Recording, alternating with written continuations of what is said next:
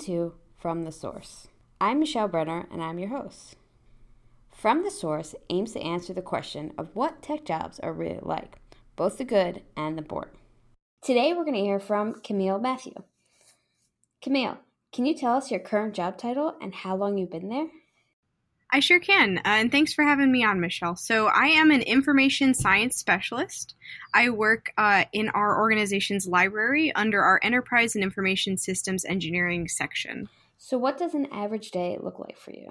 So a big part of what I do with this work is I do a lot of communicating. I work very closely with our organization's content creators, and so I spend a good portion of my time just talking to people, responding to email, setting and attending meetings, which is, always a lot of fun.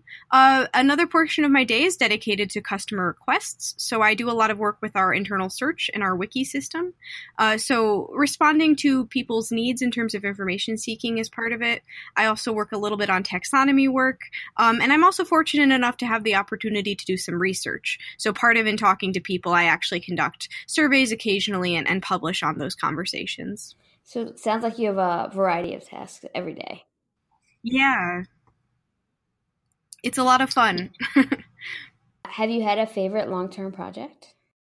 I thought about this question. I have two of them. So one is our Enterprise Wiki. This is a decade-long project that I inherited along with a colleague, and it's really interesting because we get to sort of see and prompt knowledge capture in action.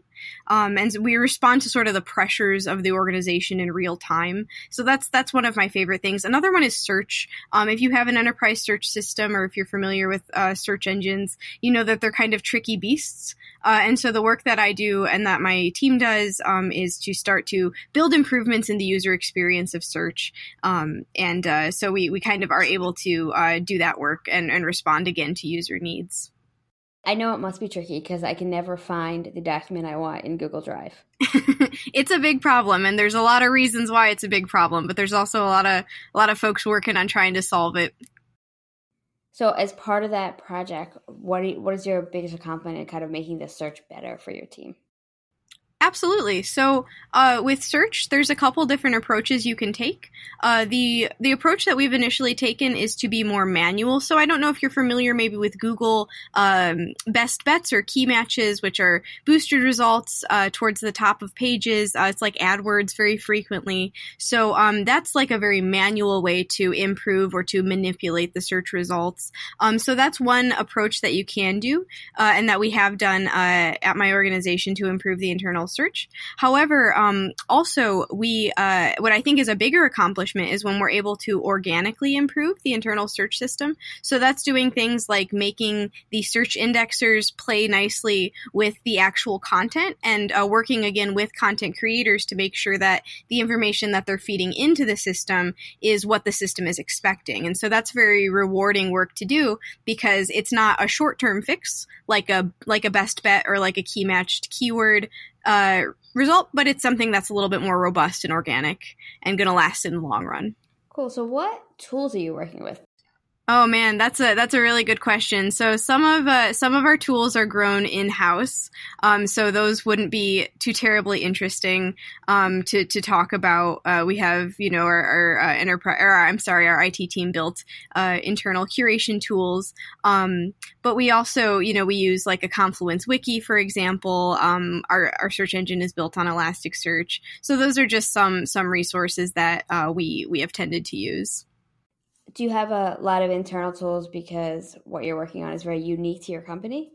Yeah, I think that that's definitely part of it. And then, Elasticsearch, which again is a search engine, is open source. So I think that there's, sort of this ethos of using open source materials wherever possible. And I don't think necessarily that our content is in-house because it's particularly sacred to us. It's more we haven't been asked to share it. So so I think that it's sort of building off of the open source content. Cool. What's the most boring but essential part of your job? I think that routine customer requests can get a bit boring. And you know, I love working with customers, but I'm definitely more passionate about process improvement and kind of proactively designing solutions.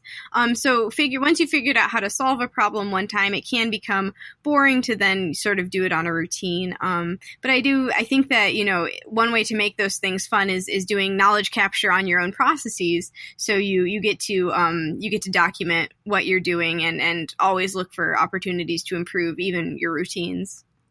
Yeah, that's kind of the fun part of any job whenever you can automate the boring parts. Right, exactly. Yep. So what is the most stressful part of your job and how do you manage it? I think that the most stressful part of my job is making sure that I have an accurate model of the work that's being done in the information ecosystem. My organization is large, and there's a lot of moving pieces, and so it always makes me a little anxious to think about making sure I have the most up-to-date understanding of what's driving our initiatives.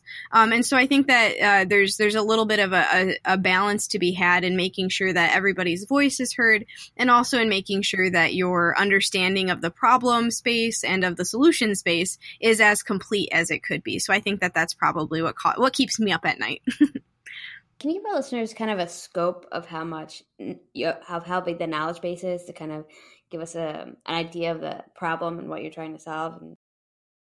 Absolutely. And, you know, I really should have a better answer for this because it's not the first time I've been asked this question, but we're definitely, we're very solidly in the terabytes of information. And some of it is unstructured. So some of it is, you know, a little bit more difficult to manage and to understand what the content is. Some of it is structured, but we're really dealing with a very large knowledge base, and a lot of that is just documentation, as well as raw data sets.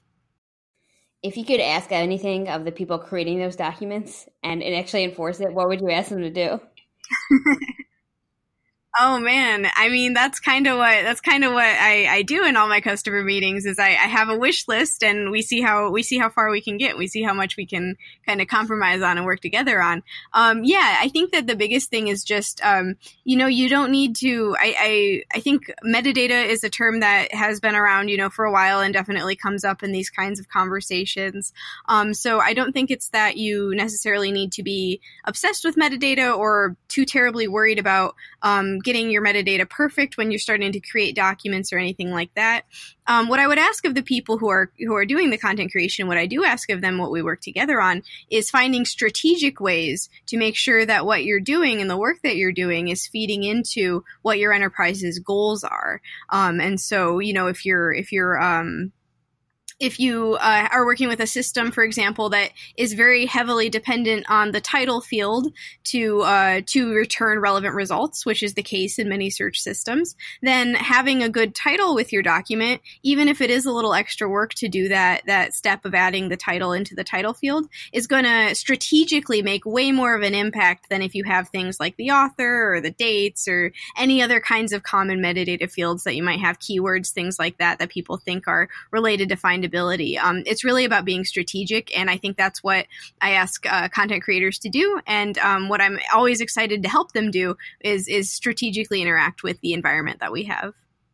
So it sounds like the more planning that can be done beforehand means less work for everyone. Just knowing exactly what you're going to look for later, just make sure to fill that information out.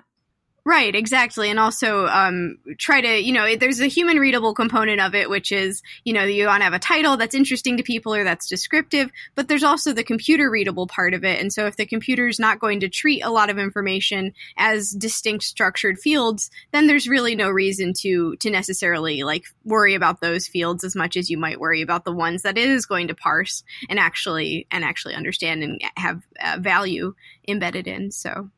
Gotcha. Yeah, that sounds similar to a job I had where it'd be if you just added a little bit of more information, it would save so much time later. And it was always the balance of trying to push some of that forward. Right. It's a common struggle, I think. Which skills do you find most essential on a day-to-day basis? So yeah, I hope it's not too corny to say listening, because that's definitely my answer. Actively listening to customers or stakeholders, and then being able to sort of paraphrase back to them what they've just said to me. It's a skill set that I think has taken years to develop, and I'm still like actively working on being a better listener. But it's one that I really wouldn't get far without, and being able to sort of, again, understand what somebody is saying at a very deep level and then connect with them by paraphrasing what it is that they've said to you. I think that is far and away the skill that I use the most frequently on a day-to-day basis. I can definitely recommend starting a podcast and interviewing a bunch of strangers to increase your listening skills. That is an excellent idea. What skills are on your job description or advised to have that you never use at all? I think that my work does require that I use most of the skills that were on my job description. So I should probably mention, I'm an information science specialist. I do work in a library, and I'm trained sort of classically, for lack of a better term, I'm trained as a librarian. And so my degree, my actual training is, I have a master's of library and information science.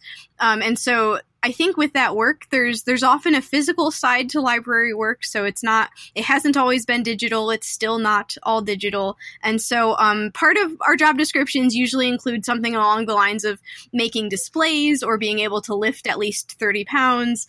So I think that's my example of a skill set that I don't really use, is I'm not interacting too terribly much these days with the physical side of information. I'm much more digital than analog. So. Do you still lift books to just stay in shape? Just like do some curls, be ready to go, just in case you need to display things?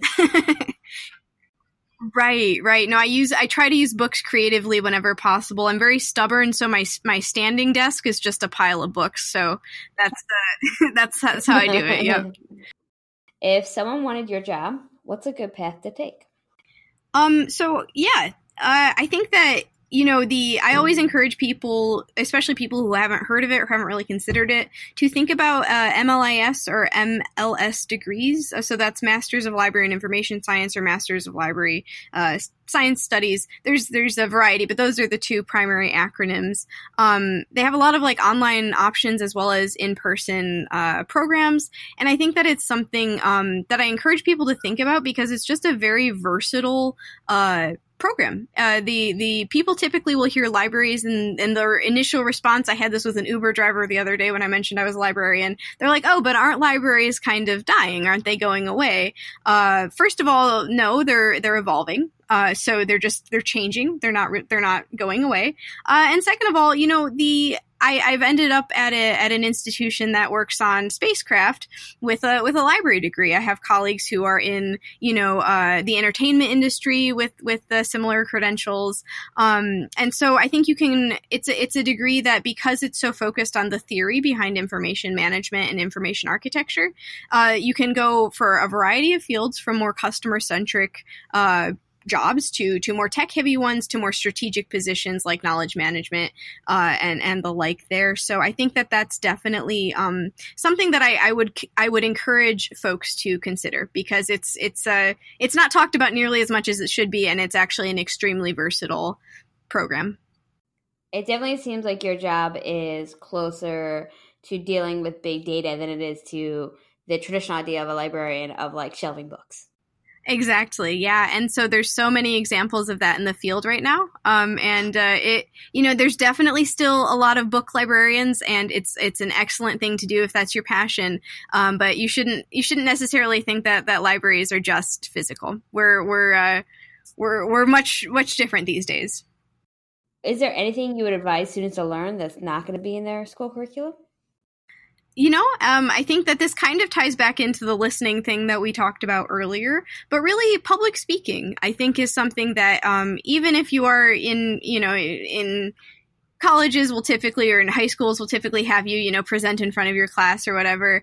So it's not a part of curriculum. It's definitely there, but I think that prioritizing public speaking and prioritizing learning to speak in public is something that students would benefit from and that I've certainly benefited from. You can join things like Toastmasters, you can take improv classes, and, just practicing sort of making eye contact and voicing your thoughts succinctly and confidently, and just making the most out of every opportunity that you get to speak in front of somebody, even if it is just in front of your class. You can dress up and get prepared and practice in the mirror and everything. And I think developing that skill set and being able to sort of eventually speak very easily in front of small groups and large groups alike, it's an excellent quality that really will set you apart, especially if you're interested in moving into a strategic or a leadership role, I think, in the techie world. I completely agree with that. I think even just the confidence of presenting to one or two people really makes a difference when you're trying to make changes or lead an initiative or anything like that. Absolutely. Tech interviews for like engineering roles are really intense and can be very long. Can you talk a little bit about the hiring process for your job?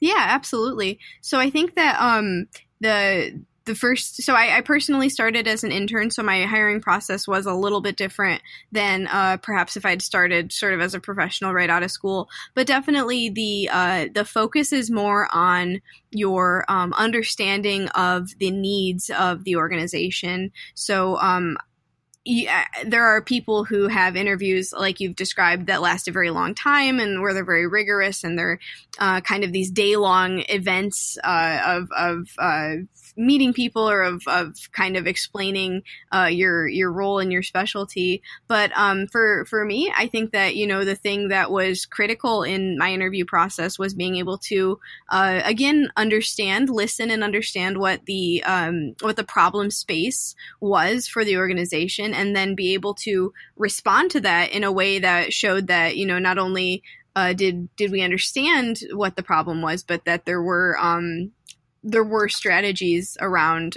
fixing those problems. And so for me, that was my experience with the hiring process, was that it was much more iterative, and it was much more about the communication that was established between myself and the hiring committee. How do you stay excited about your work? So I think that knowledge management and the associated processes, the software solutions that it entails, the information architectures that support it, it's one of the most fascinating topics in the world to me. I love knowledge management questions, and I work in that area because there's a ton of best practices around doing good knowledge capture, but there's really no perfect answer to issues of enterprise content findability and searchability, information retrieval. And so I think that the fact that it's an unanswered riddle with room for research is what draws me in and kind of keeps me passionate about the work. Are you always learning new things and trying out new innovations? I like to think that, yes, that's a big part of it. Yeah, no, definitely. Like I said, I'm fortunate enough to have a little bit of a research component of my work. And so as part of that, I very frequently will, listen in on webinars and keep up with white papers that are being published, and just try to get a sense for where the industry as a whole is going. And it is going a lot of places very rapidly. So it's kind of a wild ride sometimes. Do you have favorite resources for where you get those videos and papers? Oh yeah, that's a great question. So KM World is a great one to a great sort of introductory and deep dive. A lot of white papers come out of there. The Information Today publishing house is also just in general a really good space to look for information. They have things like Online Searcher magazine, which is another good one. Also, following some of the industry giants is a good thing to do. So Lucidia, Jinfo, APQC. Oh man, I forgot that acronym. But I think that's it. So those are just Gardner. So following those industry giants again, they'll very frequently kind of publish on what they're observing, and sort of do studies to reflect what their customers' needs are. And so I think that that's something where reading about that is very fascinating as well. And it's a good way to sort of see where the industry is trending. Are there any questions you often hear when you're at events or maybe talking to college students that I haven't touched on? I think that one that kind of comes up a lot is imposter syndrome. And I think that that's something, that especially being sort of younger and being a woman who has to talk with developers very frequently, I think that that's one where, I definitely get asked about that a lot or have conversations about that a lot, especially with my colleagues. And so I think that, for me, responding to that, it's kind of about being, I think, a true believer. So you have to believe kind of not only in yourself, but also in your work. You don't necessarily have to have a certain degrees or have certain qualifications to deserve a seat at the table. If you're genuinely trying to solve a problem and you're trying to solve it to the best of your ability, and you're doing honest work, then it doesn't really matter what anyone else thinks, because you believe in yourself and in your product and in the honest work that you're doing. And so I think that that's sort of what I will tend to talk about with people, especially in terms of imposter syndrome or just general discomfort with trying to make their way in this space. Yeah, and it seems like most of the time with that, it's second guessing yourself while the people around you are probably just excited to have an answer to their problem. Yeah. Oh, that's very much the case. So what's your next step? So I think that starting to think a little bit less about task-oriented work and a little bit more towards system-oriented work is what I'm kind of toying around with these days. We have work in organizing our information. Typically, we've had it taxonomical, so we have hierarchical relationships between the concepts that the organization deals with. And I think sort of to use it almost metaphorically, migrating that taxonomical thinking to a more ontological one and to a more systems-based one, where the relationships between concepts can become richer. That's sort of my next step. And I know that sounds kind of abstract, but I think that basically just growing on the thinking that's gotten that's brought me this far, and trying to expand on that to be better prepared for sort of the information management tasks that lie ahead. Are there any technical organizations that you enjoy being a part of that you'd like to recommend to our audience? Absolutely. So I think that one is the Special Libraries Association. The name is a little bit of a misnomer, just because it's not only libraries, it's any sort of information professional with a wide variety of technical backgrounds and in a wide variety of professions and industries. So that's definitely one that I've found very valuable to be a part of. There's Write the Docs. I don't know if you are familiar with that group. So it's a group of documentation enthusiasts. They have a Slack channel and a web presence and a number of local meetups that you can attend. So I think that that's one where, again, depending on a variety of technical background and experience, there are folks that are passionate about keeping track of how work is done. And I think that that's really, really cool. Also Code for Lib, which is a group of librarians who are focused on coding specifically to solve problems that plague their organizations or universities or what have you. So those are three that I have found very valuable and that I think a lot of folks would find valuable. They're very accessible organizations. Is there a lot of overlap between your job and technical writers, because you're both basically trying to curate information from opposite ends? Yeah, I think that, technical writing is one area where it's been fun to learn more about it. I don't have formal training in the area, but definitely there's a lot of overlap. And I think what I kind of consider a lot of my work is in knowledge management. But yeah, I think that, technical writing is a huge, huge component of that. And it's an entire rich skill set all to itself. So I would say that my work more enables technical writing and sort of the integration of that content with the enterprise architecture more broadly. But yeah, there's definitely an overlap there. If our listeners want to reach out via social media, how can they find you? I'm on Twitter. So at Searchbrarian, a conglomeration of search and librarian. Per my love of search engines. So yeah, feel free to reach out to me there. I'm also on LinkedIn if you want to find me. So I'm more than happy to talk to folks. I really enjoyed having you on, especially since when people think of tech, I'm guessing they don't normally think of a job like yours. So it's really nice to be able to highlight different paths that people don't normally think of. Right. I think it's a very broad world, and I'm kind of maybe on the boundary of what would be considered tech, but there's still enough of my day that's spent trying to make the terminal command work that I feel like it's there's overlap there too. So, I mean, plus you work with spaceships. That is true. Huge plus. To keep up to date on upcoming episodes, or to continue the conversation, please follow us on Twitter at FromSourcePod. If you'd like to share your journey